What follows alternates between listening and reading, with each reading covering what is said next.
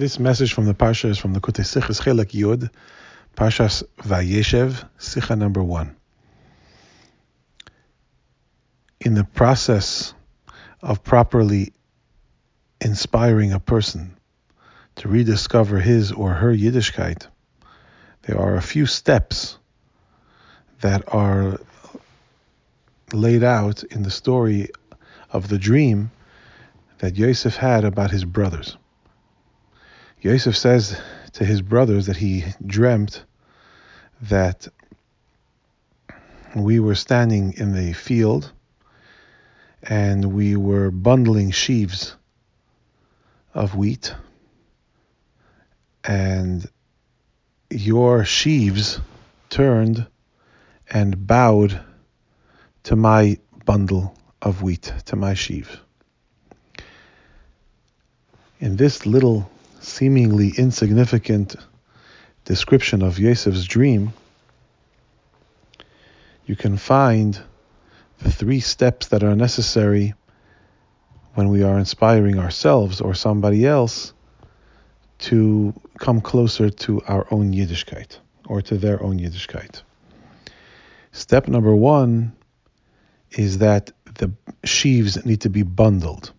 It's not enough simply to educate. It's not enough simply to teach, to communicate the words of the Torah to somebody, or to teach the words of halacha, or to teach the details of a mitzvah.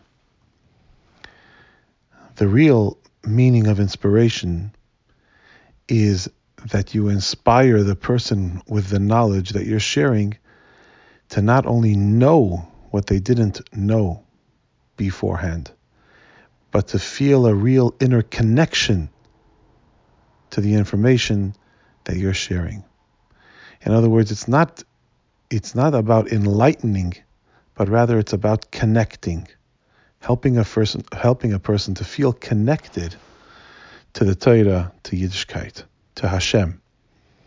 And that's the first step. Bundle the sheaf. That when you go out into the field, you're going to find the people that are not in shul, that are not in yeshiva. You're going out into the field like Yosef and his brothers. And there you find sheaves that are scattered all over the place, Jews that are lost and scattered amongst the rest of the world. The first step is to help them feel connected, to help a person to feel connected, to bundle the person to feel connected to Hashem. And that connection should be a strong one, not one that will fall apart as soon as you stop tying it, but one that will last and endure. So the first step is to make a lasting bond between the person and Hashem. How do you know whether the bond will last? So that's why you have step number 2, which is that the Torah describes that they were binding. What were they binding? Sheaves of wheat, which is food stuff that can feed and nourish people. And not only that, has seeds that can be planted and create more food and nourish and sustain more people. That means that when a person is trying to inspire a fellow Jew to Yiddishkeit, and you want that connection to be strong and everlasting, the most guaranteed way to make sure that the bond will be a strong one is to inspire a person to become a source of inspiration for others.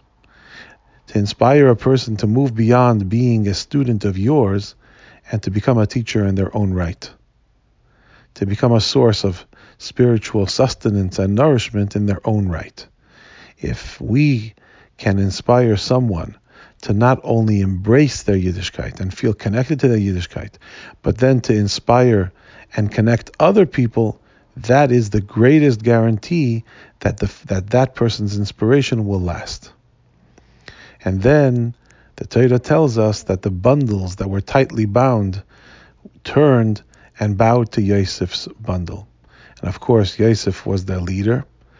Yosef was Yosef HaTzadik, and that is the tzaddik of the generation, the Rebbe of the generation, that it's our responsibility not only to inspire a person to Yiddishkeit and to connect them strongly with their Yiddishkeit, and to turn them into teachers who will in turn inspire other people to Yiddishkeit, but to bring them to connect to the Rebbe.